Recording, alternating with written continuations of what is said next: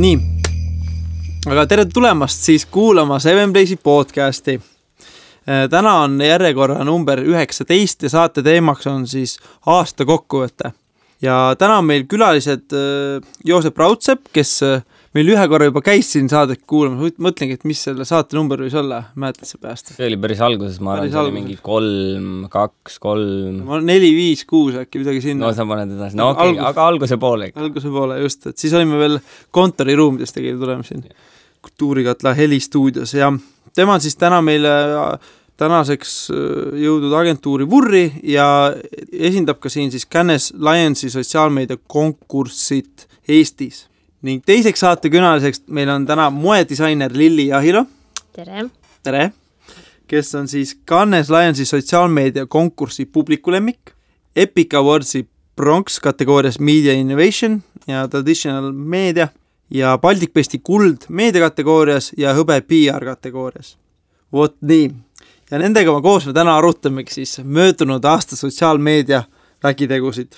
Nagu ikka kombeks saate alguses küsima siis meie saate külaliste kohta, et rääkige, miks te teete seda, mida te teete?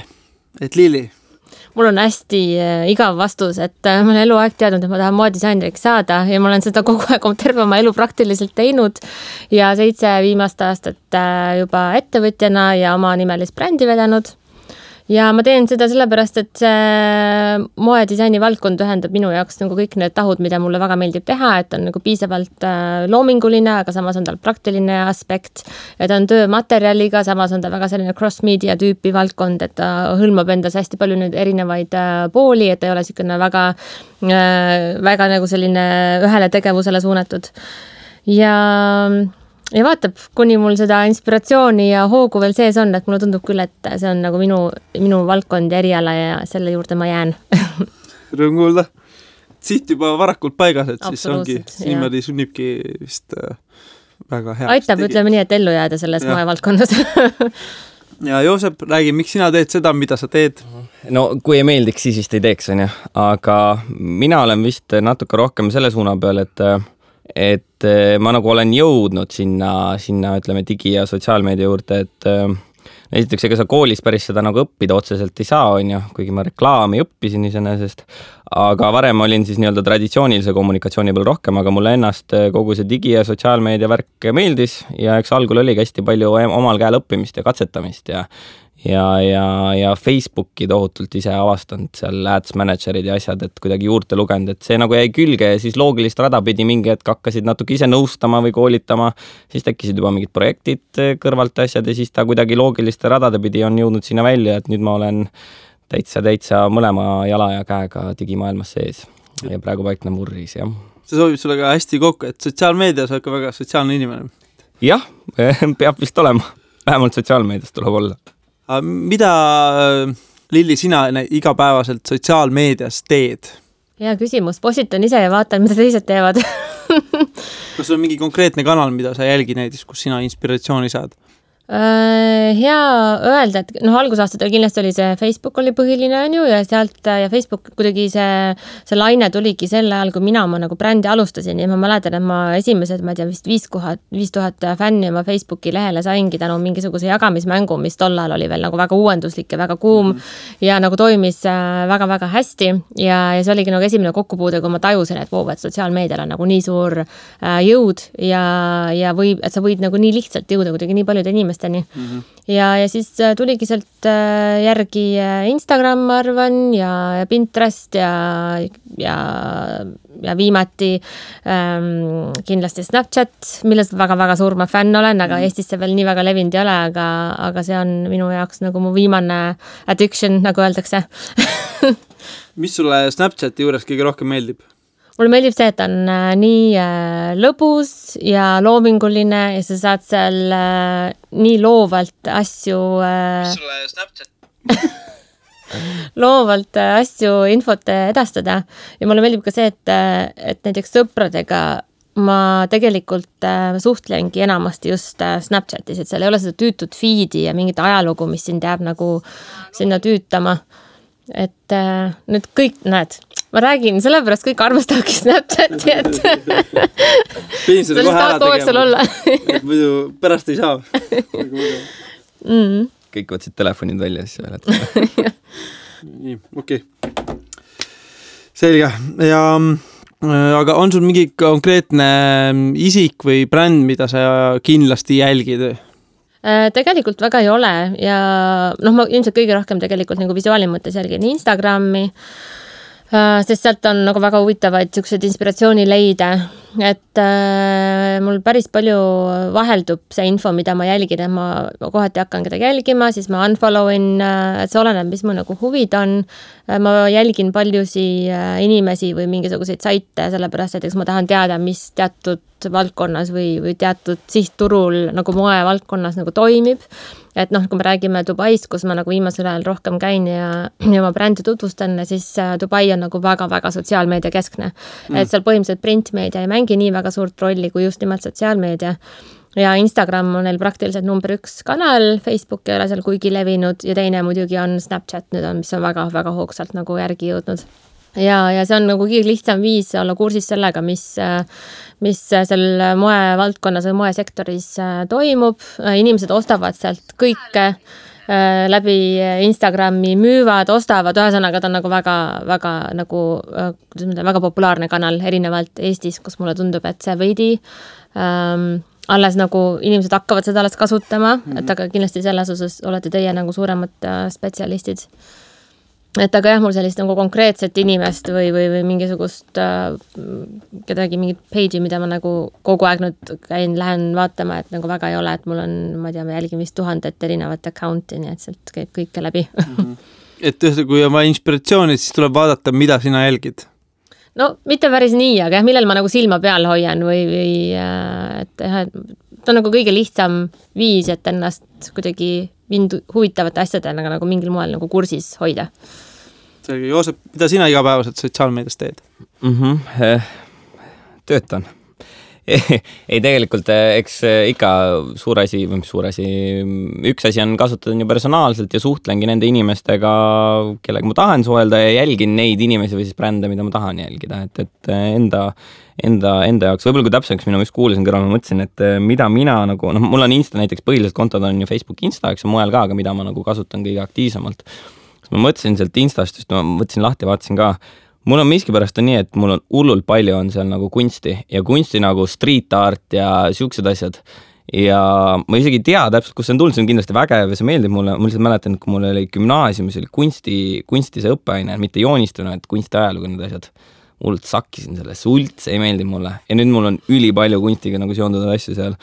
Näiteks Instas sisse tulnud, aga Facebookis on ka, et lisaks on ju personaalsele suhtlusele, mis seal on, siis mina jälgin seal rohkem ka sellised nii-öelda professionaalsest huvist mingid sotsmeedia guurusid on ju, sina kindlasti tead John Loomer ja Gary Vee, kes on ta kasvanud tohutu suureks juba persoonibrändiks ja et selliseid inimesi jälgin ka, et millest võiks endale nagu olla, ma ei tea, kas võigi tööalaselt kasu või ka laiemat inspiratsiooni. Et seda nagu üritan ja katsun jälgida muidugi. Joosep, räägi mulle paari sõnaga ära, et mis asi see sotsiaalmeedia konkurss on ja mis asi on Cannes Lions? No sotsiaalmeedia konkursist rääkida, et Cannes Lions ise on üldiselt maailma suurim loovusfestival, et ta ei ole enam isegi selline reklaamikonkurss, mis ta oli võib-olla hästi ammu, et ta on ammu kasvanud selliseks suureks creativity festivaliks, et see on see Cannes Lions, mis toimub iga aasta, toimubki Prantsusmaal Cannes'is. Ja Cannes Lionsil on see, et sisuliselt on tegelikult olemas riikidel nii-öelda oma esindajad, sellised kohalikud esindajad, kes siis vahendavad kogu seda nii-öelda creativity kontseptsiooni seal Cannes'il ja üldse toovad seda nii-öelda korraldust mingis mõttes nagu maale.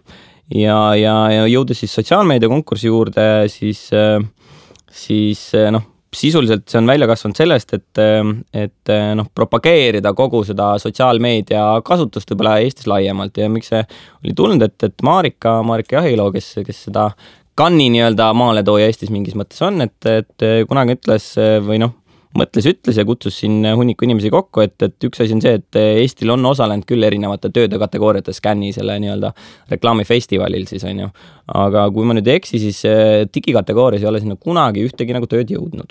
Et selline laiem eesmärk võiks ju olla, aga tegelikult, et kunagi saadab ka Eesti sinna sellise digi- või sotsiaalmeedia kategoorias töö, aga selleks, et me ükskord sinna jõuaks, milleni on tükk tööd, tuleks seda sotsiaalmeediat ka üldiselt laiemalt ühiskonnas nagu populariseerima või käima tõmbama hakata, et mida ta tundis nagu ise ja mis kohad on õige, et kindlasti on veel väga palju, vähemalt mingi osa, kuidas öelda inimestest, kes ei näe sotsiaalmeedias nii suurt väärtust.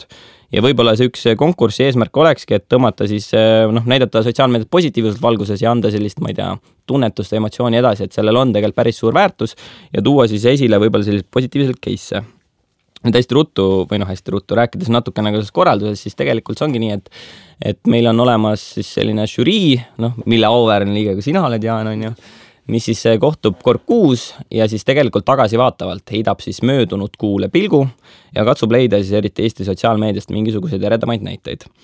Ja siis neid ka esile tõsta. Et selles mõttes, et meil ei ole seal mingit suurt gloorit veel taga, aga võib ka seda öelda, et iseenesest eesmärgiks on ikkagi aasta lõikes selekteerida välja mingi shortlist, aasta hakkabki meil nüüd lõppema ja üks kõige-kõigema töö me tahaks saata Cannes Lions Innovation Festivalil nii-öelda õppima ja muljet koguma, et see nagu pakett, väikene motivatsiooni auhind ikkagi on olemas sellele.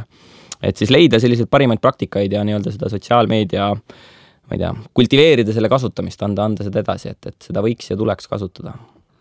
Kuidas saab konkursil osaleda ja mille alusel siis valitakse võitjaid?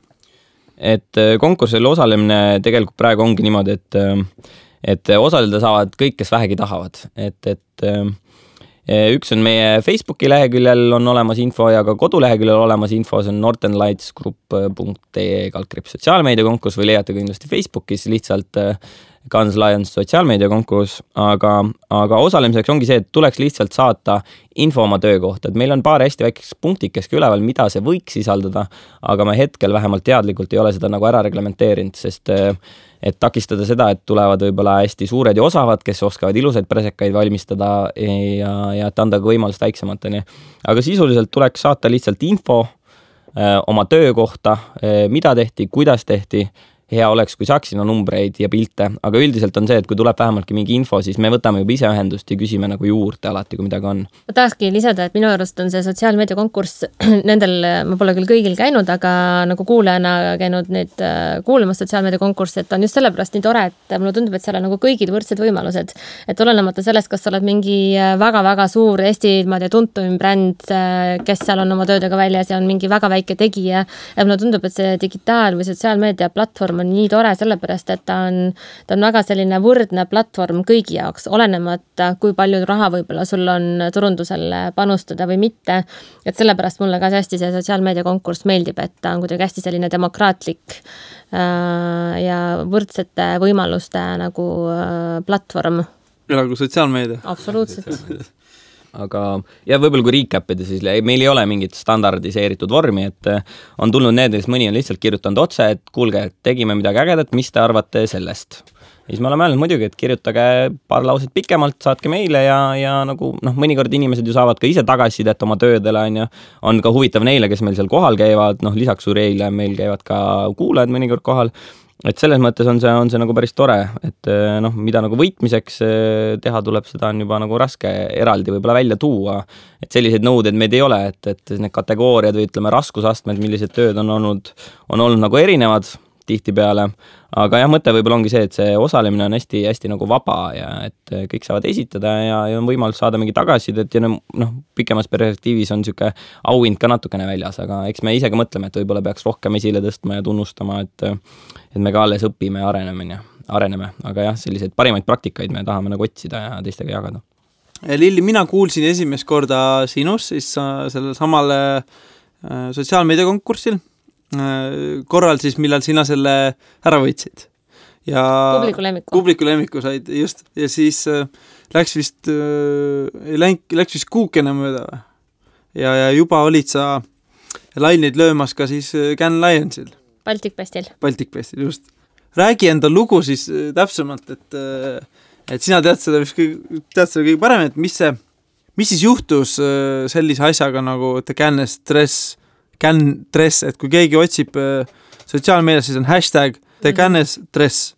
The Cannes Dress on põhimõtteliselt üks toode Lilli Ahilo brändi portfellis. Ja mina olen korduvalt Cannes'i loovusfestivalil käinud ja mulle väga-väga meeldib see, ma soovitan kõigil loovinimestel vähemalt kord elus seal ära käia, kui sa oled korra käinud, siis sa raudselt tahad tagasi minna. Ja ma mõtlesingi, ma arvan, selle eelmisel aastal, tegelikult juba üle-eelmisel aastal olin ma loonud ühe kleidi, mis just nimelt oli nagu Cannes'ist inspireeritud ja tehtud seal selle punase vaiba üritusele. Ja ma ristisime oma ateljees või firmas selle toote, selle kleidi nagu The Cannes Dressiks. Ja see oli nagu esmakordselt käisime seda toodet seal nii-öelda katsetamas, kandsime ise ja vaatasime, mis tagasiside on.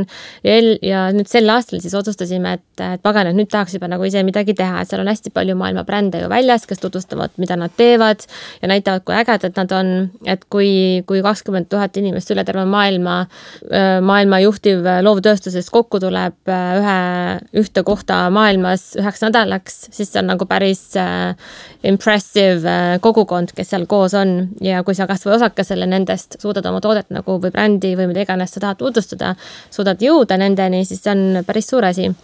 Ja siis ma mõtlesimegi, et kuna meil selline toode on, et Cannes Dress ja meil olid juba ilusad fotod olemas, et tegelikult meil oli väga vähe aega, et seda kampaaniat nii-öelda läbi viia. Ja idee oli siis selles, et teha showroom, mis on siis meie selline formaat, mida me oleme juba, ma arvan, 5 aastat teinud erinevates paikades nii Eestis kui üle terve maailma, kus on siis väljas, eks ole, stanged toodetega ja kus on siis, kuhu inimesed tulevad, et su brändist õppida ja et näha su toodangut. Ja meie idee oligi selles, et teha siis seal selle The Cannes Dressi showroom ja need plakatid ja see sotsiaalmeedia pidi siis tooma inimesed sellele üritusele.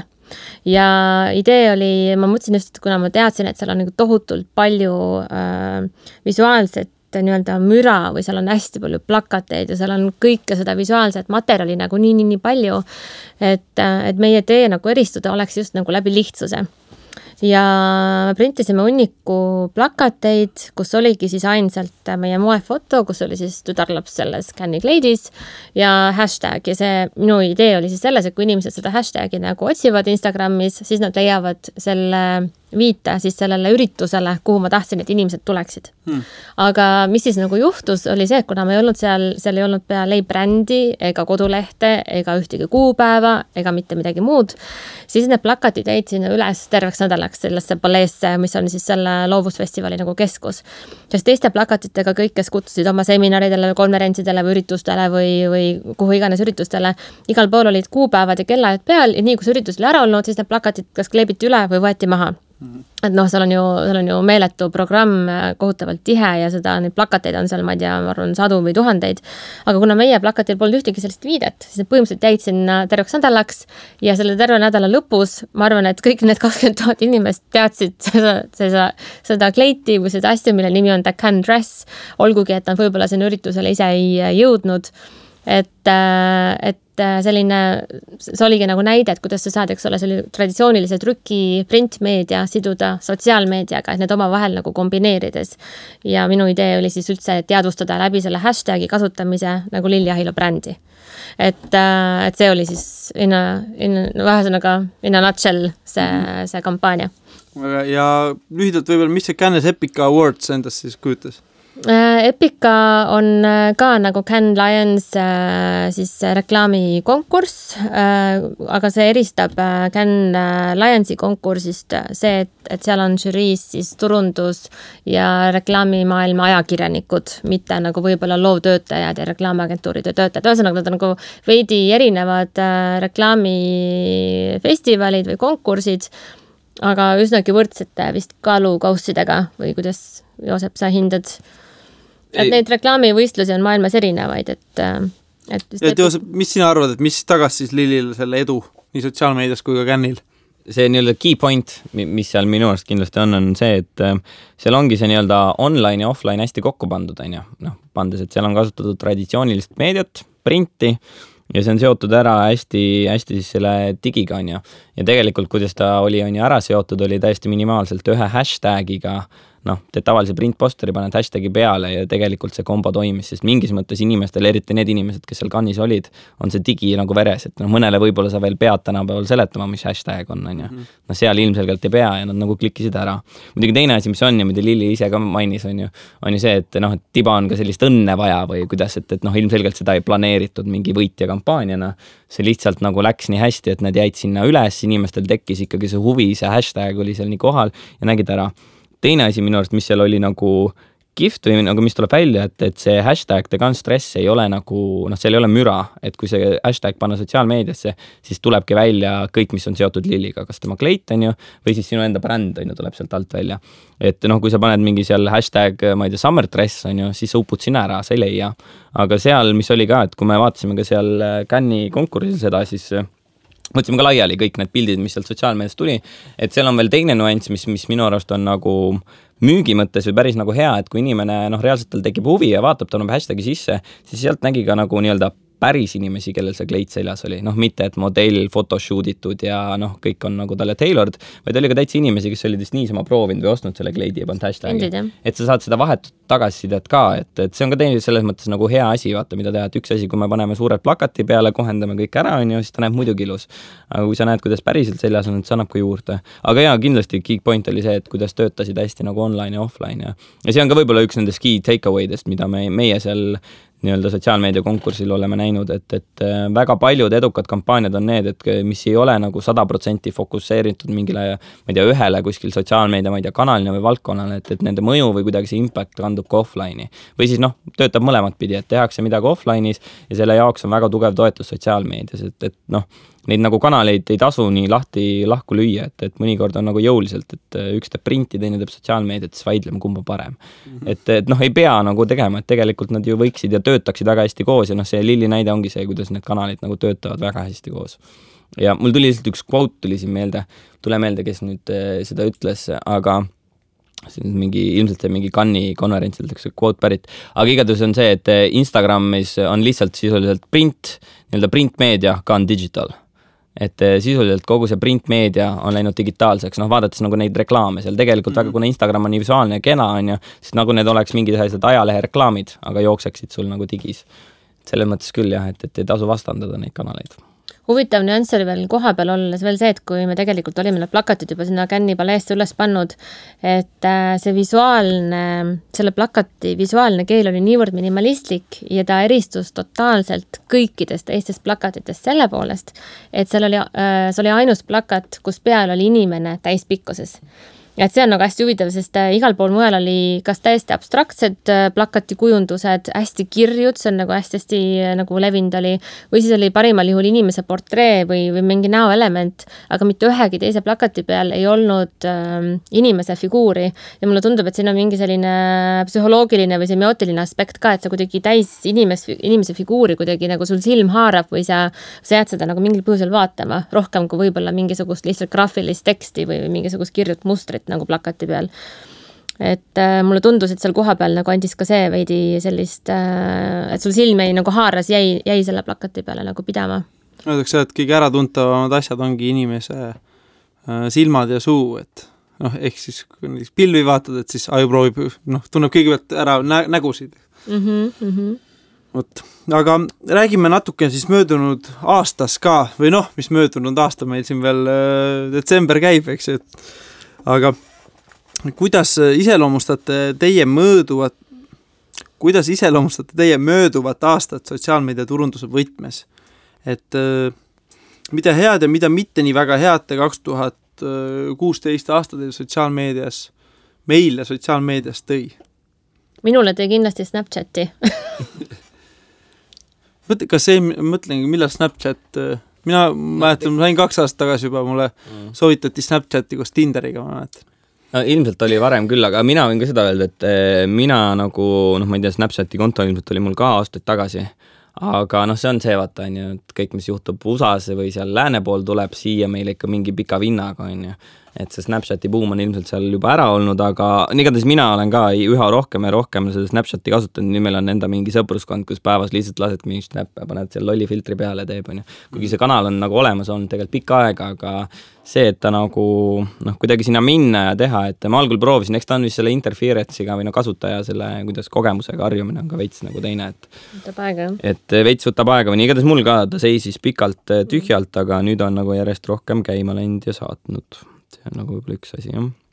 Mina ise tooksin kindlasti esile, et Instagrami reklaamid on nüüd siis ka see aasta nagu suuremat hoogu võtnud ja tänu sellele ka mitme brändid on hakanud seal nagu tegutsema. Ühelt poolelt on nagu hea, et on saanud turundusliku fookuse rohkem, aga teise poolt jälle palju rohkem on sinna ka, ütleme, niisugust risu tekkinud. Eks Instagram ju, nüüd ju alles hiljuti avaldas selle storiesi ka, mis peaks ju tegelikult Facebooki otsene, mitte Facebooki, vaid see Snapchati otsene konkurent olema, et eks nad nagu tahavad sealt seda Snapchati välja suruda ja ma isegi kujuta, see nii-öelda kasutajabaas on kindlasti Instagramil suurem, aga võib-olla nagu laiemalt siis minna nendest arengutest, siis ilmselt tegelikult sotsiaalmeedia mõistes on iga aasta mingid arengud, mida sa võib-olla otseselt ei näe ette või prognoosi, aga minu arust sellel aastal oli ka vähemalt minu jaoks väga palju küllaltki üllatuslikke arenguid, kasvõigi sellest, et näiteks pandi kinni Vine, mis võib, osaliselt annab ikkagi märgi sellest, et mis sest, et sa pead mingis mõttes seda oma kanaliks, mis sa oled seal välja töötanud, sest ka Vine'is oli olemas brände, kes nagu väga esukalt tegid, aga kui ikkagi mingi omanik otsustab, et ta paneb pillid kotti, siis on ka sul kõik, et sul on läinud see kasutajabaas ja need asjad, keda sa nagu sinna kogusid, et sa pead nagu leidma või kuidagi ümber orienteeruma kiirelt, No ja siis on muidugi mingisugused need üldisemad või ma ei tea, trendid, mis on olnud, et kes jälle keda ära ostab, et või mingeid täiendusi toob, et ma ei tea, tean, et Microsoft alles hiljuti ostis ju LinkedIni ära, et huvitav, mis nagu plaan siis nendega on, et ilmselgelt mingil põhjusel neil seda kasutajabaasi oli vaja, et vaevalt, et Microsoft tahab nüüd mingi, ma ei tea, töö otsimisega ennast kuidagi siduda, aga järelikult mingi toote jaoks neil seda user baasi vaja on. Teine asi on muidugi rääkides LinkedInist, mis on ikkagi siuke business focused, business to business, siis ju Facebook tuli ka välja, see Facebook Jobs nad on tulnud siukse mingi update'iga, tahavad ka kuidagi spetsialiseeruda, mingi jobide tööde, nende tab on tulnud ja värki. Ma isegi ei tea ka täpselt kuhu või mis suunas ta liigub, Eestis vist väga palju kasutadagi, aga nagu näha, et mingis mõttes, et suured kasvavad vist ainult suuremaks, omandavad neid väiksed, ja mingid liitumisi toimub, et neid on nagu järjest ja päris palju seal olnud. Või teine asi tegelikult, mis saab Twitterist, et Eestis Twitter ei ole väga popp, USA-s iseenesest popp ta on, aga teada on ka see, et Twitter on ikka majanduslikult väga raskustes ja kasumit pole nagu kasumit pole nagu olnudki, serverid, mis neil on väga nagu võimsad. Jah, et mis tast ju saab ja räägitud ka seda, et nad tahavad loobuda sellest 140 tähemärgist. Just juba loobusid, aga nüüd ikka mingi limiit on peale, mitte tweetid ise jäävad lühikesed, aga see, mida sa tweetid, näiteks link, et siis see lingi eelvaade saab olla pikk. Ja. Ma olen kuulnud ka mingit varianti, et kuni isegi 600 sõna, muidugi siis nagu iseenesest hakkab juba oma olemus kaotama, siis võiks juba Facebookis, et mis saab ka sellest, et iseenesest kasutajabaasi tegelikult Twitteri üle on, aga seda nii-öelda kasumit nagu ei ole. Midagi halba ka panite tähele? Võib-olla see, et suured saavad väikseid ära, et kas ta tingimata halb on, aga veel mingid mõtted, mis... Ma ei tea, mulle tundub, et ikkagi Facebook on täitsa allakäiguteel. On mul selline mulje vähemalt. Instagram on ka Facebook. Ja tehniliselt võib-olla küll, aga sa näed, kui palju kasutatakse ja kui ma isegi ju... Ma olen küll viimastel aastatel üha vähem kasutanud tegelikult nüüd Facebooki, et ma enam sinna otseselt isegi mingid fotos enam ei laadi, kui ainult lingin või postin pigem Instagramist, mis on siis ühendatud, sünkroonitud mul Facebookiga. Ja Facebook on nagu ürituste mõttes veel hea, aga mulle tundubki, et inimesed kuidagi käivad seal üha vähem või on tal see nii üle koormatud igasuguse infoga, et kas või postitustest ma näen nagu väga hästi, et seda engagementi tuleb nagu aina vähem ja võib-olla ka sellepärast, et ma ise sellega nii väga ei tegele, sest mul endal ei tunduda enam väga värske ja nagu väga huvitav platvorm, et pigem ma näen, et inimestele hakkab rohkem meeldima nagu Instagram, et kui ütleme nii, et ma postitan mingisuguse uuest tootest foto Instagrami, siis ma saan kohe sõnumeid, kes on huvitatud või tahab, et pigem Facebook on jäänud selline, kas nagu öelda, et vanem generatsioon või need, kes on seal kõige hilisemad nii-öelda sotsiaalmeediaga liitujad. Chati jaoks, mida sa kasutad? jaa, Messenger on nagu jah, äpina selles mõttes küll, jah. Ma ise olen võib-olla tähendab, et need, kes on eriti mobiilikasutajad, need võõrandavad ennast rohkem nagu Facebookis. Ilmselt küll, jah. Aga jah, see kindlasti... Facebookist ongi saanud uus Vine, nagu ma ei tea, seal on ainult videod vist ainult. et öeldakse ka see, tähendab, Facebookis on ka see tegelikult, et kui sa ei ole oma newsfeediga rahul, sa pead natuke, eriti kui sa käid seal harva, siis Facebook ei teagi enam, mida sulle ette sööta, et sul põnev seal oleks. Et kui sa hakkad siis Facebookile rohkem näitama füüsiliselt või klikkidega, mida sulle meeldivad, siis sa hakkad jälle rohkem sulle nagu meeldima seda. Tihti juhtubki see, et sa Facebookis ise ei ole enam nii väga aktiivne, ehk siis sul need seosed... Või ise, kusjuures isegi tarbekäitumist ei näe või selle muutust ei näe, et mulle pigem tundub, et on nagu muutunud rohkem videode jagamise keskkonnaks. Et kui ma tahan näiteks visuaalselt just huvitavat nagu materjali, siis ma iga kell enne lähen Instagrami või Pinteresti, et need on minu 2 nagu visuaalset nagu kanalit. Et mind just väsitab hästi see Facebooki nagu tekstipõhisus, eriti inimeste mingid pikad sissekanded ja ilmselt mul on täpselt see uue generatsiooni inimene, ma ei viitsi süveneda pikkadesse tekstidesse, kui sa juba pead juba klikkama, et vaata veel või mida iganes read more, siis ma nagu kindlasti seda ei viitsi teha. Mis sa blogidest arvad? Ei tarbi blogisi, ei kõiki blogijaid jälgin Instagramis. Kui jutt on videodest, aga kuidas teil lood videodega on ette pannud tähele, kas selles on olnud kasvu? Selles võtmes, et sina oled rohkem Facebookis videosid, Facebook samal ajal tahab olla parem Facebook live'iga, tahab olla parem kui YouTube, pakub soodsamad reklaamivõimalusi, et kuidas teile tundub see trend niimoodi tarbija või kõrvalt vaates? No selles mõttes, et Facebooki videod on endiselt kuum teema nagu contentina Facebookis, et ma nagu ei näe, et seal mingisugune suur drop oleks, aga muidugi videotega see asi nüüd natuke süvitsi minnes on ju, kuna ma ise olen seal sees ja vahin ka seda analüütikat pidevalt on ju, siis seal nagu on see, et iseenesest need videod nagu töötavad, aga see on kuni maani nad töötavad, et Facebook annab ka seda nii-öelda metriksit või analüütikat erinevat moodi välja on ju, et kaua need inimesed sul püsivad nende videote peal ja endiselt, kui video pealt iseenesest reach'i saab nagu hästi, siis seda, et inimene vaataks rohkem kui 15 sekundit seda videot ära, seda nagu ei ole lihtne.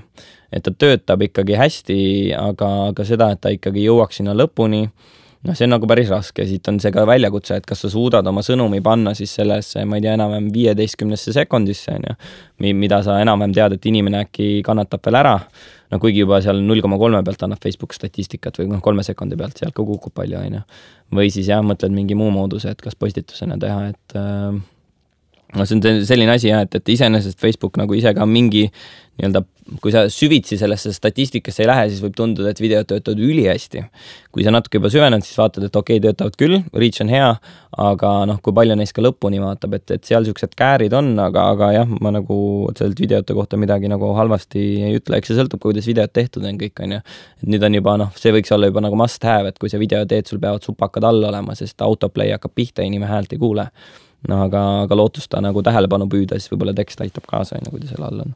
Meil on hea võimalus Söönplaysiga olnud turundada videotreilereid, siis nendega on lihtne, see algus ongi põnev ja me ütleme Facebookil ära, on niisugune seadistus, et ära võta minut raha, kui keegi ei ole vaadanud videot rohkem kui 10 sekundit. Ja üldjuhult enamus inimesed ei viitsigi vaadata, aga tänu sellele me saame tohutu suure reach, et inimesed vähemalt on teadlikud, et uus film on tulemas, eks. Et nad juba saavad mingi info kätte, eks ju.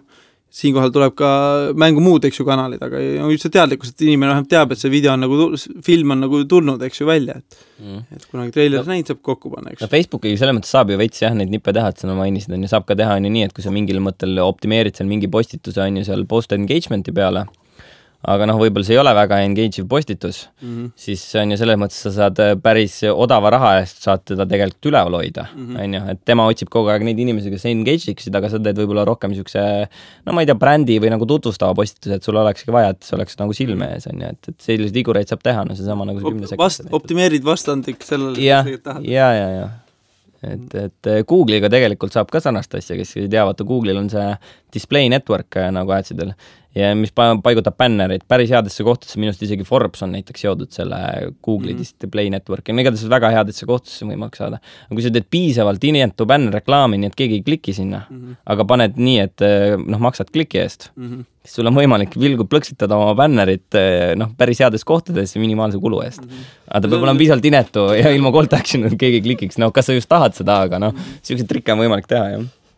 Kas me räägime veel trendidest või? Tuleb teil vähem mõni uus näiteks sotsiaalmeedia turunduse mingi moeröögatus või mis on toimunud, et üks on kindlasti, mis areneb järjest rohkem otsapidi kui juba Eestis, on botid tulevad järjest rohkem, hakkavad nii-öelda automeerima mingisuguseid automatiseerimisi, mingisuguseid taske ja ülesandeid, et see ei ole mingi automatic replies, kui nüüd keegi ütleb, mida Facebookis igaüks saab ise seadistada, vaid et see on see, et näiteks juba näited vist minu arust on Scandinavian Airlines näide, mida mina olen ise kohtanud, kus sa saad oma nii-öelda lennupileti check-in ja kõike teha läbi Facebook Messengeri, praegu on ka tegelikult botid on juba telefonis moblades olemas, sa saad ilma botiga juttu ajada, seal on see Duelli on üks vaalapildiga bot, kui te lahti võtate, kus saab teha A-B-teste, täiesti tavalisi A-B-teste, nagu paned mingisuguse pildi üles, küsid nagu A või B ja inimesed, nad ise postivad, et neil on mingi, ma ei tea, 1 miljon kasutajat praegu, ma ei oska öelda, aga ta näiteks testib sinu eest mingit pilte, päris inimesed vastavad, siis seal on veel nagu bot, et ta pakub sulle. Minu arust Eestis ma vähemalt olen kuulnud, et Monton katsetas ka midagi, ma ei tea, mis teeb, aga bot võimaldab teha sul mingisuguseid teatud ülesandeid ilmselt hõlpsamini, paremini, et sul ei pea alati inimene juures olema, et ta näiteks viibki kas või öelda, kui see kliendi teekond või customer journey, et see bot aitab ta teatud maale, kus siis inimene võtab üles, et teeb võib-olla, ma ei tea, sellise customer, mis võib-olla juba eelmine kord mainisime, et siuke kliendi suhtlus on väga suures osas juba läinud Facebooki, siis see bot nagu aitab natuke koormust maha võtta, viib selle nii-öelda kliendi poolele teele, kuni siis ta lõpuks üle võetakse nii-öelda päris inimese poolt. Et selline on see, on nagu kindlasti üks võib-olla mingi trend, mis on ka tulnud, No moemaailma suurim muutus võib-olla ongi just need Facebooki live videod, mis tähendab seda, et nüüd sa võid põhimõtteliselt ükskõik mis maailma suure moebrändi, moeshow esirivis piltlikult öeldes istuda. Et see on tegelikult hästi mugav ja et see ongi see, et juhtud sa Facebookis olema või on see moenädalate nädal on ju või see aeg ja see juba sul tuleb see teade on ju, et näed, et praegu on, ma ei tea, mingi Valentino või Vetemanti või ma ei tea, kelle iganes show praegu käib on ju, et tule joini ja vaata ja see on nagu hästi mõnus, sellepärast et sa saad juba laivis kohe sellest kollektsiooni nagu pildi ette, et sa ei pea pärast on pilte klikkima või search ima või mida iganes, et see on küll nagu tohutu ma arvan, niisugune uus teema moes. Kas sa oled tähendanud ka 360 kraadi videosid sükestel moenäitustel? Moeshowdel kusjuures ei ole. See oleks päris hea, panen prillid ette ja saad istuda seal. Ja oleks, ma arvan, et sellest on nagu hästi palju juttu olnud, et ma arvan, et see on ka aja küsimus, kui see tegelikult ära tehakse. Ilmselt. Ja üks teine sükene tore nüanss on see, et need Snapchati filtrid, mis on ju need kroonid, mida kõik on tüdrukud armastavad, et siis üks bränd nagu reaalselt, ma arvan, et see oli Gusto Barcelona, aga ma ei pead ei anna, ju tõi need reaalselt siis moelavale, et see on nagu üks näide sellest, kuidas mingi sotsiaalmeedia filter on ju on toodud päris elust teostatud ja ongi sulle need lillekroonid pähe pandud, et ja need mingid loomamaskid ja nii edasi. Päris vinge, jah?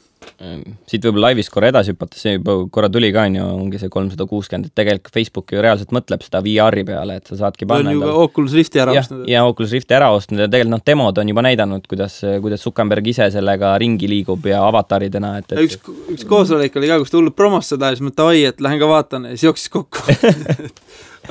aga et see on kindlasti nagu ka tuleviku teema, et sealt veel edasi minna, et sa saad seda kogemust veel mingis mõttes nagu reaalsemaks, et võib-olla ongi nii, et sa saad esireast täitsa istuda, et praegu sul on ekraan on vahel, kuigi sa juba näed esireas seda pilti, aga natukese aja pärast ilmselt sa saad ise esireas istuda. Just on see väga-väga põnev, ma ei tea, mulle tundub see hullult äge, aga eks näis, et sellest on küll nii palju sellest VR-st nii palju räägitud, et näis, et kui kiiresti ja millal see reaalselt nagu inimeste tarbimist jõuab. Ta on praegu pigem nagu meelelahutuslik eesmärk, aga ma ise mõtlen, et juba äge oleks kodus siuke värk, et tahad või lähed kosmosesse, tahad lähen chillin kuskil planeedi peale, eks ju, et et siukse võimalus on nagu juba olemas. olemas. Seda on ka hästi palju debateeritud, on, et kui sul on reaalselt on see VR nagu võimalus kodus olemas, et kas päriselt ka viitsid sellega midagi vaadata või tegeleda, et päris palju debateeritakse on ju seda, et tal ongi selline meelelahutuse aspekt, et kui sa lähedki kuskile praegu lähed üritustele või et siis seal sõpradega koos on juba naljakas seda mingeid asju teha, aga et kas sa kodus reaalselt hakkad ka näiteks seda kasutama. Et aga seda me ei tea, saab näha. Mina arvan, et see on, kui see asi läheb veel paremaks, veel täpsemaks, siis ma olen kindlasti, see on, just sattusin, Tartus oli siis Startup Day ja seal oli Tartu tudengid 6 aega panid kokku siukse lihtsa simulaatori diskgolf kosmoses. Ja siis ma proovisin ka seda, et neid diske oli seal küll ka tore loopida, aga ma pigem nautisin seda, et ma sain kosmosesse hängida, et mõtlesin juba tore kodus, et elukaaslasega vahepeal lähme jalutame näiteks või lähme vaatame, mis Saturnil toimub. No muidugi üks trend hüppas veel siia lõppu pähe, mis kindlasti on popp, ma ei tea, algul ei tulnud, võib-olla ta on nii elementaarne, või igatahes igasugused influencerid ja ka YouTuberid on otseselt sotsiaalmeedia sünnitus, on ju.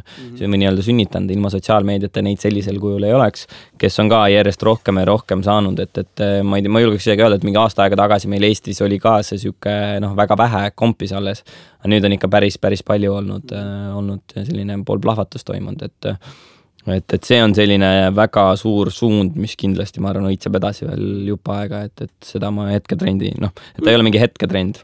Et jah, et mujal maailmast on päris pikalt olnud ja Eestis on võtnud nüüd vedu mõnusalt ka ettevõtted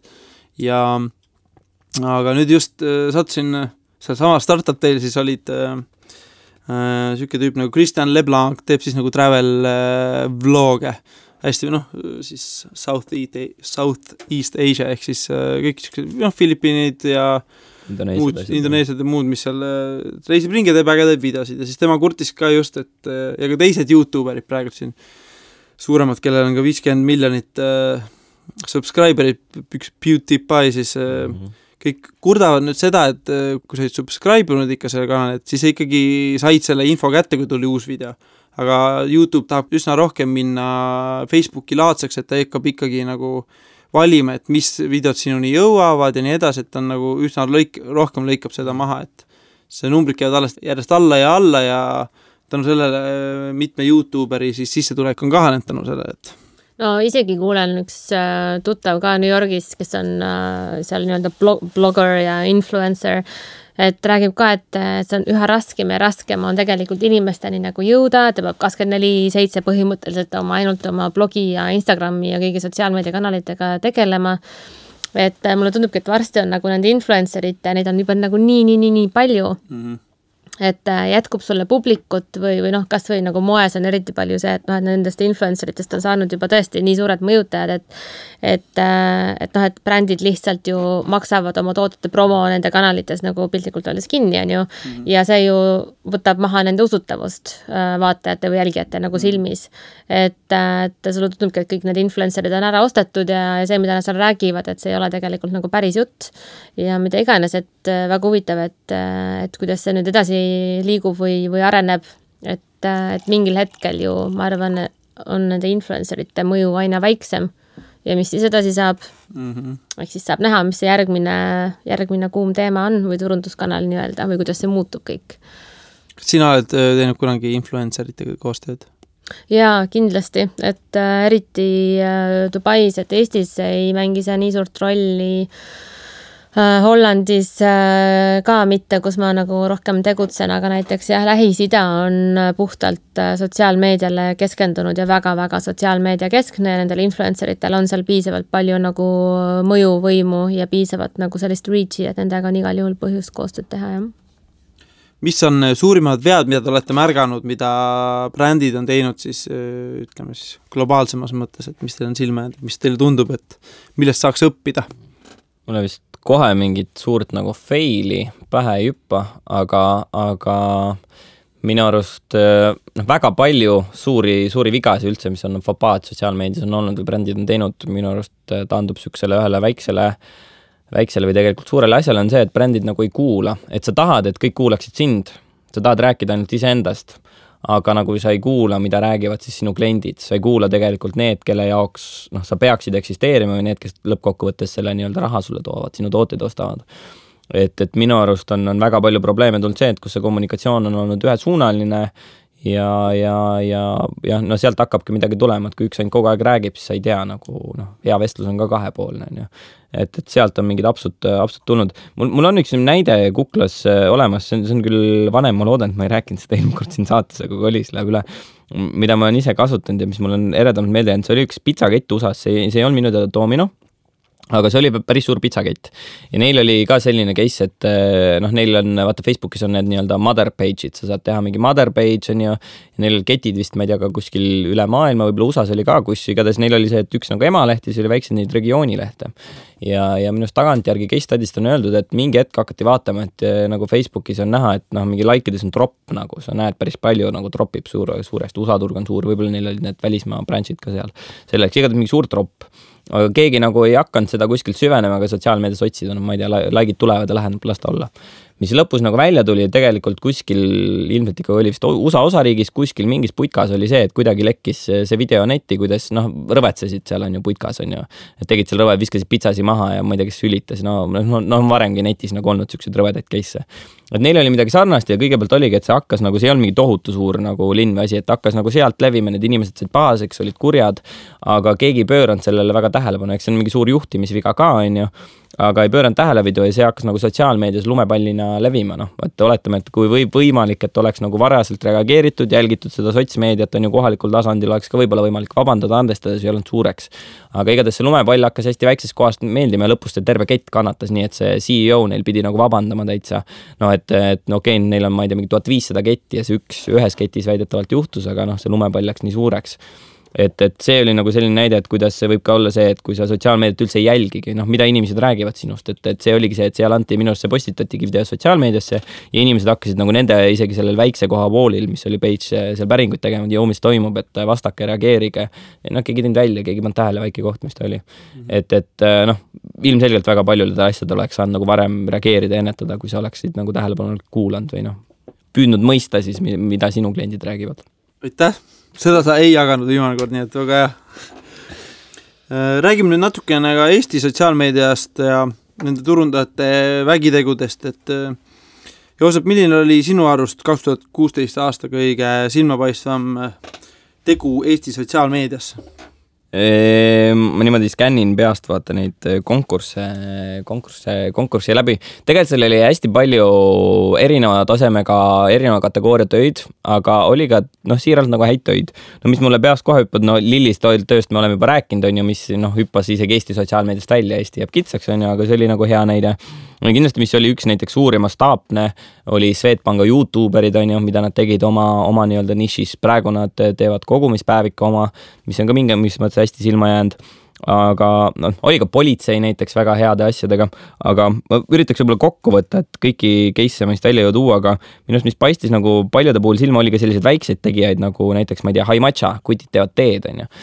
Et paistab silma see, et kui sa teed nagu südamega, et siis alati ei ole isegi nii oluline, kui palju sa seda nagu raha selles mõttes sinna alla pandud, et kui sa teed nagu seda asja hingega ja hoolid, siis see töötab sotsiaalmeedias hästi, et ütleme, teleklippi on sul raske teha, kui sa teed hingega, on ju, saada ikkagi telesse. Aga sotsiaalmeedias, kui sa teed nagu oma asja, teed seda hingega, meil näiteks, ma võin selle küll välja öelda, Gun Lionsi konkursil oli üks joik, kes teeb ise omale klippe, teeb neid stop motioneid. Täiesti ise teevad, mingi produktsiooni ei ole, et see inimene, kes seal nii-öelda turundab ja teeb seda ise ka. Ja see on näha, et see on nagu tehtud hingega, töötas sotsiaalmeedias juba hästi, töötas meil seal konkursil, kõigile meeldis, on ju. Seal olid taga ainult näiteks inimese enda töötunnid. Et tihtipeale on ka see, et see ei pea olema tohutult on ju suur, vaid et kui sa teed asja hingega, siis nagu läheb hästi. Aga jah, neid nagu näiteid on palju, et meil lõpus tulid ka on ju sinna, et oli mingi mastaapne Swedbanka YouTuberite kampaania, oli EAS, kes turundas välisturgad Visit Estonia, üks selline kampaania, kus nad kasutasid Snapchati, et neid tegelikult oli palju ja võib-olla on ka see õppetund, mida me oleme ise ka nagu sealt konkurssi tehes, juhtides ja korraldades õppinud, et toimub hästi palju, aga esiteks seda on raske üles leida. et sellepärast olekski nagu hea või miks on täiesti meile isiklikult see kasu, et meil on endal ülevaade, kuidas me saame enda mingi professionaalses mõttes seda nagu kasutada ja need, kes meid siis jälgivad, saavad ka tegelikult teada, et mis siis nagu toimub, et ilmselgelt me ei jõua, me ei näe kõike meile saadeta ja mõnikord otsime ise, aga et hoida nagu pilk peal, et mis teised teevad, et toimub hästi palju nagu põnevat, et siinkohal üleskutse kuulajatele, et kui te ka ise märkate mõnda sotsiaalmeedia tegu, mis kannataks siis esile toomist või soovite esile tuua, siis kindlasti saatke seda, võite saata Sevenplace'ile ja Sevenplace'i kaudu edastada või siis saatke otse võib-olla Facebookis kõige lihtsam leida, et on Gun Lions sotsiaalmeedia konkurss, otse kirjutada, mainida, et seal see info on nagu olemas, et vaadake, sotsiaalmeedia on nagu põnev asi, et tasub jälgida, et kellel huvi on ja eks me üritame ka edasi anda seda, mida me kuuleme, näeme või mis meile saadetakse. Ja. Lilli, mis on sinule olnud silmapaistvaim Eesti sotsiaalmeedia tegu? Et tundubki, et aasta on kuidagi nii pikk olnud ja nii intensiivne ja nii palju on toimunud, aga just Eestist rääkides mul viimane, mis oli suvel, ma vist avastasin, jube tore oli see, et ma avastasin, et laupäeval ehk LP oli nagu Instagramis nagu hästi ilusate visuaalidega või vähemalt see hetk, kui mina seda nagu tabasin. Minu arust oli nagu hästi tore avastus, et sükene trükitud ajaleht on ju, kes on ennast väga hästi suutnud kuidagi toimima panna ka Instagramis, mis on ju puhtalt pildi keskne, aga mind see kuidagi nagu väga kõnetas ja mina hakkasin kohe LP-d Instas nagu jälgima. Et kuna see leht mul tellitud ei ole, siis ma sealt saan kohe kursis hoida ennast ja kui vaatan, et mingi persoonilugu või mingi teema, mis mind huvitab, et siis saan kohe minna lehte ostma. Et jälle minu arust tore näide, kuidas saab kaks valdkonda omavahel nagu väga tükalt siduda. Ma panin kirja, ma ühe näite tooksin võib-olla siin ära ja see võib-olla üldiselt hästi natuke võib-olla algustab ka meie seda Cannes'i tagamaad, mis oli hästi kihvt oli see, et näiteks ühe korra, nüüd ei tea, kindlasti toodi esile, tõesti ei mäleta, kas nad võitsid, võib-olla ei võitnud, aga igatahes toodi kindlasti esile, meil konkursil oli politsei ja nende tegevus Weekend Balticul. Ja seal oli reaalselt, läksid asjad kokku, et neil oli reaalne probleem on see, et festivalide ajal inimestel, ma ei tea, kaavad hästi palju asju ära, kadunud ja lost and found need asjad, nende leidmine, tagastamine iseenesest on tegelikult päris ressursimahukas politseil, samal ajal neil on võib-olla tähtsamad teha, kui nüüd kellegi, ma ei tea, telefoni taga ajada, on ju. Samas inimene ju ootab, tahaks seda tagasi. Et kuidagi seda koormust vähemaks võtta, nad juba enne ette Facebooki tegid evendi, kus nad hakkasid siis neid asju tagastama. Ja lisaks sellele, et nad reaalselt tagastasid läbi nagu sotsiaalmeedia, vist seal oli nagu 200 asja, nad ise andsid need andmed, et 200 telefoni sai läbi sotsiaalmeedia omanikeks. Lisaks nad tegid sellele nagu veits nagu PR-i ka juurde, et tegid seal kellegi võõra telefoniga selfisid asju, netis ikka läks liikuma, tore, lõbus, politseinikud on ka inimesed hästi süke armas ja vahetu, tegid pilte, kui nad andsid tagasi. Aga kuhu ma tahtsin jõuda on see, et mõnikord tehakse, kuidas oli, kui ma rääkisin ka pärast inimestega, ütlesin, et kuulge, et äge asi, et oleks võinud nagu võib-olla kuidagi veel mitte ametlikumalt, aga ütleme selle kampaania me leidsime ise, kuivõrd see tuli nagu meile. Siis mõnikord ütlesid, et me ei mõelnud, et see on nagu kampaania päris. Et võib-olla see ei olnudki suur kampaania, aga see on nagu hästi kihvt algatus, mis on sotsiaalmeedias tehtud ja kui midagi kihvti on, siis ju võiks ju jagada, et meist oli ka nagu, keegi sisuliselt ei olnud kuulnud, et politsei sellist vägevat asja tegi, aga nad said isegi tavalisest pressis kajastust ja kõike muud, et see on niisugune näide, et ei pea nagu mõtlema, et kas see nüüd on kampaania või ei ole, et selliseid vägevaid asju toimib ja mõnikord tehakse iseenesest, et mul on vajadus, tegime ära, ja siis ei mõtlegi, et võiks nagu teistele jagada, et see võib-olla annab seda mõtet edasi. Aga see oli hästi kihvt, et neil oli reaalne vajadus tegeleda probleemiga, probleemi lahendamiseks nad kasutasid sotsiaalmeediat ja reaalselt tagastati asju läbi sotsiaalmeedia ülipalju ja kui vaadata, kui palju seal oli jagamist ja reach üle 100 000, neil oli orgaaniline reach, nagu ne pandi raha, aga inimesed ise ju hakkasid jagama, vaata, kadunud see, leidke see. Hästi kihvt nagu mõttealgatus, mida ilmselgelt saab ka rohkem kasutada nagu ja head näidet tuua. Ja kohvi ei ole, aga paluks teil ennustada, et mida head toob meile 2017 sotsiaalmeedias?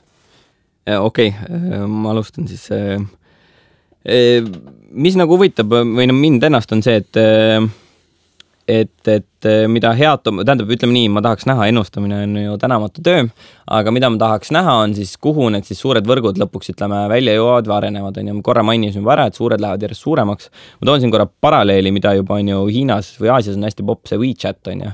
Ja WeChatis sa saad juba teha, on ju, pangamakseid, bookida arsti kohtumist, on ju, ja seal oli veel mingi miljon erinevat asja, mida sa tahad kutsuda taksot, viisat sai vist pikendada või taotleda, on ju. Minust USAs vist Uberit saab juba tellida, mingite kulleritega saab ka Facebookis nagu asju teha, aga mind nagu huvitab, et kui suureks ta siis läheb, on ju, et ma ikkagi muidugi näen küll, et nad paisuvad järjest suuremaks, on ju, kogu see meedia tarbimine tegelikult hakkab minust järjest rohkem minema Facebooki keskmeks. USA-s eriti, on ju, sest on olemas see Instant Articles, kuhu meedia paneb nagu juba artiklid üles, on ju, et sa ei lähe enam nii-öelda selle meediasaidile, vaid loed läbi Facebooki vahendusel. Et mina nagu tahaks küll, et kuhu see kõik välja jookseb või ka see on ju, mida mainisime, see virtual reality on ju, see on teada, et see on teema, see kindlasti tuleb kindlasti sotsiaalmeediasse, kuidas, mis kujul, noh, ma arvan, see on väga-väga kihvt, mul just üks sõbranna ütles, ta vist testis kodus neid VR-prille on ju, sest ütles, et ta ei pea enam kunagi reisile minema, ta võttis Google Mapsi, pani prillid maha ja Google Maps Street View, no sa võid olla kuskil kõrbes ka ringi vaadata, on ju, kui sul teed ringi. Sa saad soovitada talle Google Earthi ka, et ja Earth on teine asi. Lilli, mis sina arvad? Mulle tundub, et ikkagi mood hakkab üha rohkem sotsiaalmeediasse liikuma ka ja noh, tegelikult suured platvormid ju samamoodi selle tempo kasvuga peavad ennast nagu ümber organiseerima, et noh, kas või see, mis me oleme sel aastal näinud, et style.com on ju, mis oli varasemaid suuremaid online ajakirju nii-öelda, et nemad on nüüd kombineerinud ennast kokku poega, on ju, et põhimõtteliselt need asjad, mida sa nagu catwalkil nagu näed, või need moefotod, sa klikad sinna peale, sa saad selle asja nagu kohe osta. Et samamoodi on ju nähakse ka kasvu ka inimeste hulgas, on ju, kes ostavad endale riideid läbi siis mobiili, on ju, või mingit äppide või üldse mobiilist, on ju. Et selles mõttes jah, et tänapäeva siuksed klassikalised moeplatvormid, moeajakirjad peavad nagu rohkem ennast nagu õigustama ja pingutama, et üldse silma paista ja et mingit nagu mõju avaldada. Et ühelt poolt ma nagu loodan, et eestlasi läheb ka rohkem, ma ei tea, sotsiaalmeediasse, et mulle tundub, et küll, et me oleme nagu tohutu nagu itimaa ja seda me ka kindlasti oleme, aga noh, kui siin sai just WeChati mainitud või Weibot on ju, et noh, et sa näed, et mis toimub näiteks Hiinas on ju, et kui suurte sammudega nad edasi liiguvad ja kui palju kõik on nagu sotsiaalmeediaga integreeritud, siis see on lihtsalt nagu mind-blowing põhimõtteliselt, mis toimub. Et mulle tundub, et selles osas on Eesti ikkagi veel siuke tasa ja targu ja Facebook on juba nagu piisavalt nagu piisav, kui sa seal juba oled. Et no kas või jah, me näeme, kui aeglaselt ühinetakse Instagramiga või noh, Snapchatist nagu rääkimata, et seda tunnet ei ole või tähendab, ma ütlen siis niimoodi, et mul on endal viimasel on jälle siukene tunne, et noh, võib-olla tänu sellele, et see on minu töö, olla ka kogu aeg kursis sotsiaalmeediaga ja olla seal aktiivne, siis tihti mul tööpäeva lõpuks lähen ma koju, panen telefoni hääletu peale ja olen reaalsuses rohkem, et kuidas te ise näete, et kas see üleküllastuvus kuhu maani see, et kas võib tulla niisugune point ette, et inimest nüüd aitab enam ei... Et mulle tundubki, et neid sotsiaalmeediakanaleid on nagu hästi palju. Et see ongi see, et sa lihtsalt ei jõua võib-olla kõigega kursis ollagi, et miks mul ongi, et ma pigem on ju vaatangi, olen kas ainult Instas või Snapis, et sa nagu rohkem tegelikult ei jõuagi. Sest noh, mis mul on täitsa ära mandunud, on mu Pinteresti kanal, mida ma kunagi hakkasin nagu hästi hoogsalt nagu pidama või ka ise oma pilte üles laadima ja noh, juba ma arvan, mingi paar aastat ma pole seda jõudnud midagi teha. Sest see lihtsalt juba noh, ettevõtjana on ju, ma peaksingi tegelikult ju kaasama inimese, kes mul ainult selle sotsiaalmeedia võrkude ja kõikide nende kanalitega nagu tegeleb, et noh, mul mingitel aegadel on ka inimesed mind abistavad selles osas, aga noh, füüsiliselt ise lihtsalt ei jõua, selles mõttes ma olen sinuga täiesti nõus, et muidugi päris elu ruulib ju täiega ja kohati tuleb tõesti see aeg võtta ja välja lülitada. Ma olen tõesti nõus, et seda väljalülitamist on vaja, aga selles mõttes ma kahjuks ei ole nii optimistlik, et need asjad nagu vähenevad, et pigem, kui sa mõtled, kas see tipping point tuleb, et kõigil on ei, siis ei, ma ikka seda ei usu, et meil ju järjest tuleb asju juurde, mis nagu oma olemuselt on ikkagi võrgustikud, on ju, nad digiasjad, noh, asjad internet, on ju, nüüd on sul külmkapp on ka varsti sotsiaalmeedias olemas, noh, ta on ühendatud teiste asjadega ja sinna tuleb kindlasti mingi võrk taha, on ju. Mis on veel, on ju, mis arenevad, on ju Amazon ja Google on teinud enda need mingisugused nagu kõlari moodi asjad, sa saad nendega rääkida, umbes nagu Siri on sellel iPhone'il, siis sul on väike kõlar, sa saad Amazonist tellimuse sisse anda juba, on ju. Noh, aga see on ka juba mingi võrgustikuga olemas, aga ta on sul laua peal, et minu arust selline, ütleme, sotsiaalmeedia digi sul tuleb nagu nii tugevalt juba sisse, et ta on ka omamoodi ikkagi võrgus sees kogu aeg, või kas või see AI personal assistant, et nad on ka lõppkokkuvõttes võrgus, et mul on tunne, et see on nagu džinn, et mille eest me enam ei põgene, aga noh, iseenesest paljudes asjades ta tegelikult teeb ju elu lihtsamaks ja aitab kaasa, kuigi no lihtsalt mul õudusjuttudena tuli meelde, et täna või üleeile tuli see uudis ju, kuidas oli see Google, kes õpetas neid roboteid, noh, AI projekt on ju, ja siis nad tegid selle, et õpetasid neile krüpteeringut, et üks nii-öelda AI saadab krüpteeritud sõnumi, teine dekrüpteerib seda, noh, et järjest see nii-öelda masin õppimine, nüüd nad õppisid nii kaugele ära, et nad krüpteerivad omavahel ja inimesed ei saa sellest mitte kottigi aru. Et noh, siuke scary asi ka siia juurde, aga noh, see areneb kõik ju meeletu kiirusega kogu aeg, et mul on tunne, et sellest võrgust me enam nagu välja ei saa, aga muidugi tõesti loodame, et nagu päris see sotsiaalsus seal nagu sinna ära ei jupu või ära ei kao, et vahepeal tundub tõesti, et see jääb nagu veits, et kui sa YouTube'is, Facebookis küsid, et kuidas sul läheb, et see on ka kõik nagu, et läheb hästi, paned staatuse peale. Nii, aga tänane saade hakkabki meil otsa lõppema, et küsingi teie käest nüüd lõpumõtted ja soovitused, et võib-olla Lili siis, et kui keegi tahab hakata ka enda brändi turundama sotsiaalmeedias, et mis oleks üks kõige olulisem asi, et olla siis, ütleme, võitja? Väga raske küsimus. Ma arvan, et kõige olulisem on jääda iseendaks, et mõelda sellele, et mis on su bränd või mida sa teed, et see peab olema väga selge enda selline identiteet või sa pead teadma, kes sa oled, et seeläbi sul on nagu palju lihtsam leida selline see toon, millega sa ennast üldse turundad sotsiaalmeedias, milliseid kanaleid sa kasutad. Et näiteks minu brändi puhul ongi raske võib-olla moment see, et suur hulk minu kliente ei ole üldse sotsiaalmeedias, ei toimeta seal üldse. Et see ongi see, et ma praegu võib-olla kommunikeerin hoopis noorema publikuga, on ju, kes hetkel küll minu tarbijad või brändi tarbijad ei ole, aga võib-olla on seda kunagi tulevikus. Et ma arvan, et see on väike selline võimaluste maa või ka tundmatuma, et sa täpselt ei tea veel, mis tulevikus nagu saama hakkab, et seda enam on oluline nagu jääda iseendaks ja mitte nagu nüüd üritada mingid hambad ristis teha nüüd mingit sotsiaalmeediat, kui sul tegelikult ei ole õrna aimugi, kuidas see toimib ja sa täpselt ei tea, mida sa tahad nagu öelda.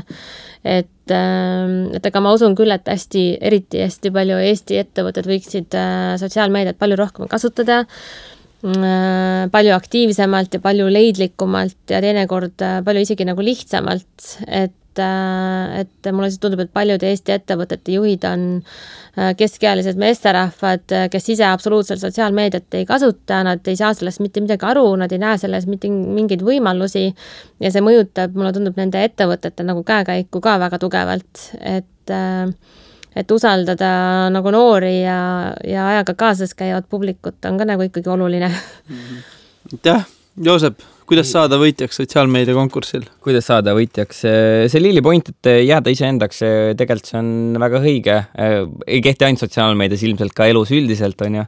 Aga seal juures võib-olla ma nagu tooksin selle aspektiga juurde, et jääda iseendaks, aga teine on see, et fit for purpose, et nagu need asjad, mida sa teed, oleksid nagu eesmärgipäraselt. Mõnikord nagu forseeritakse mingeid asju nagu üle, mis ei lähe su eesmärgiga kokku, et võib-olla paned mõnikord liiga palju jõudu asja taga, mis nagu ei ole seda väärt ja mõnikord nagu sa paned sinna liiga vähe. Et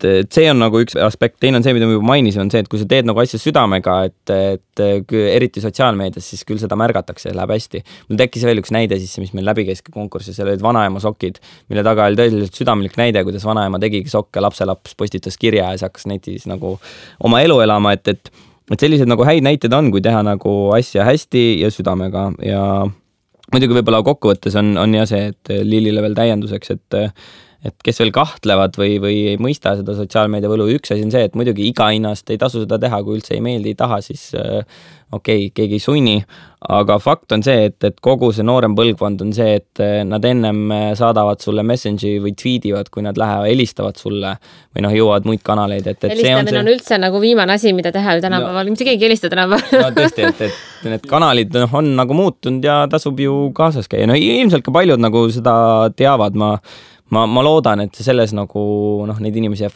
järjest nagu vähemaks, aga lihtsalt, et sotsiaalmeedias tasub nagu julge olla ja tasub, ma ei tea, kui planeerida oma turundus või eelarvet, et see oli nüüd, mida eelmine kord mainisin, et see ei ole nagu mingi üks tilulilu või nii mingi kõrvaltegevus, et ta on reaalne kanal, mis toob reaalset kasu ja kus saab teha nagu reaalseid asju, millest tõuseb nagu tulu, et tasu seda ära unustada.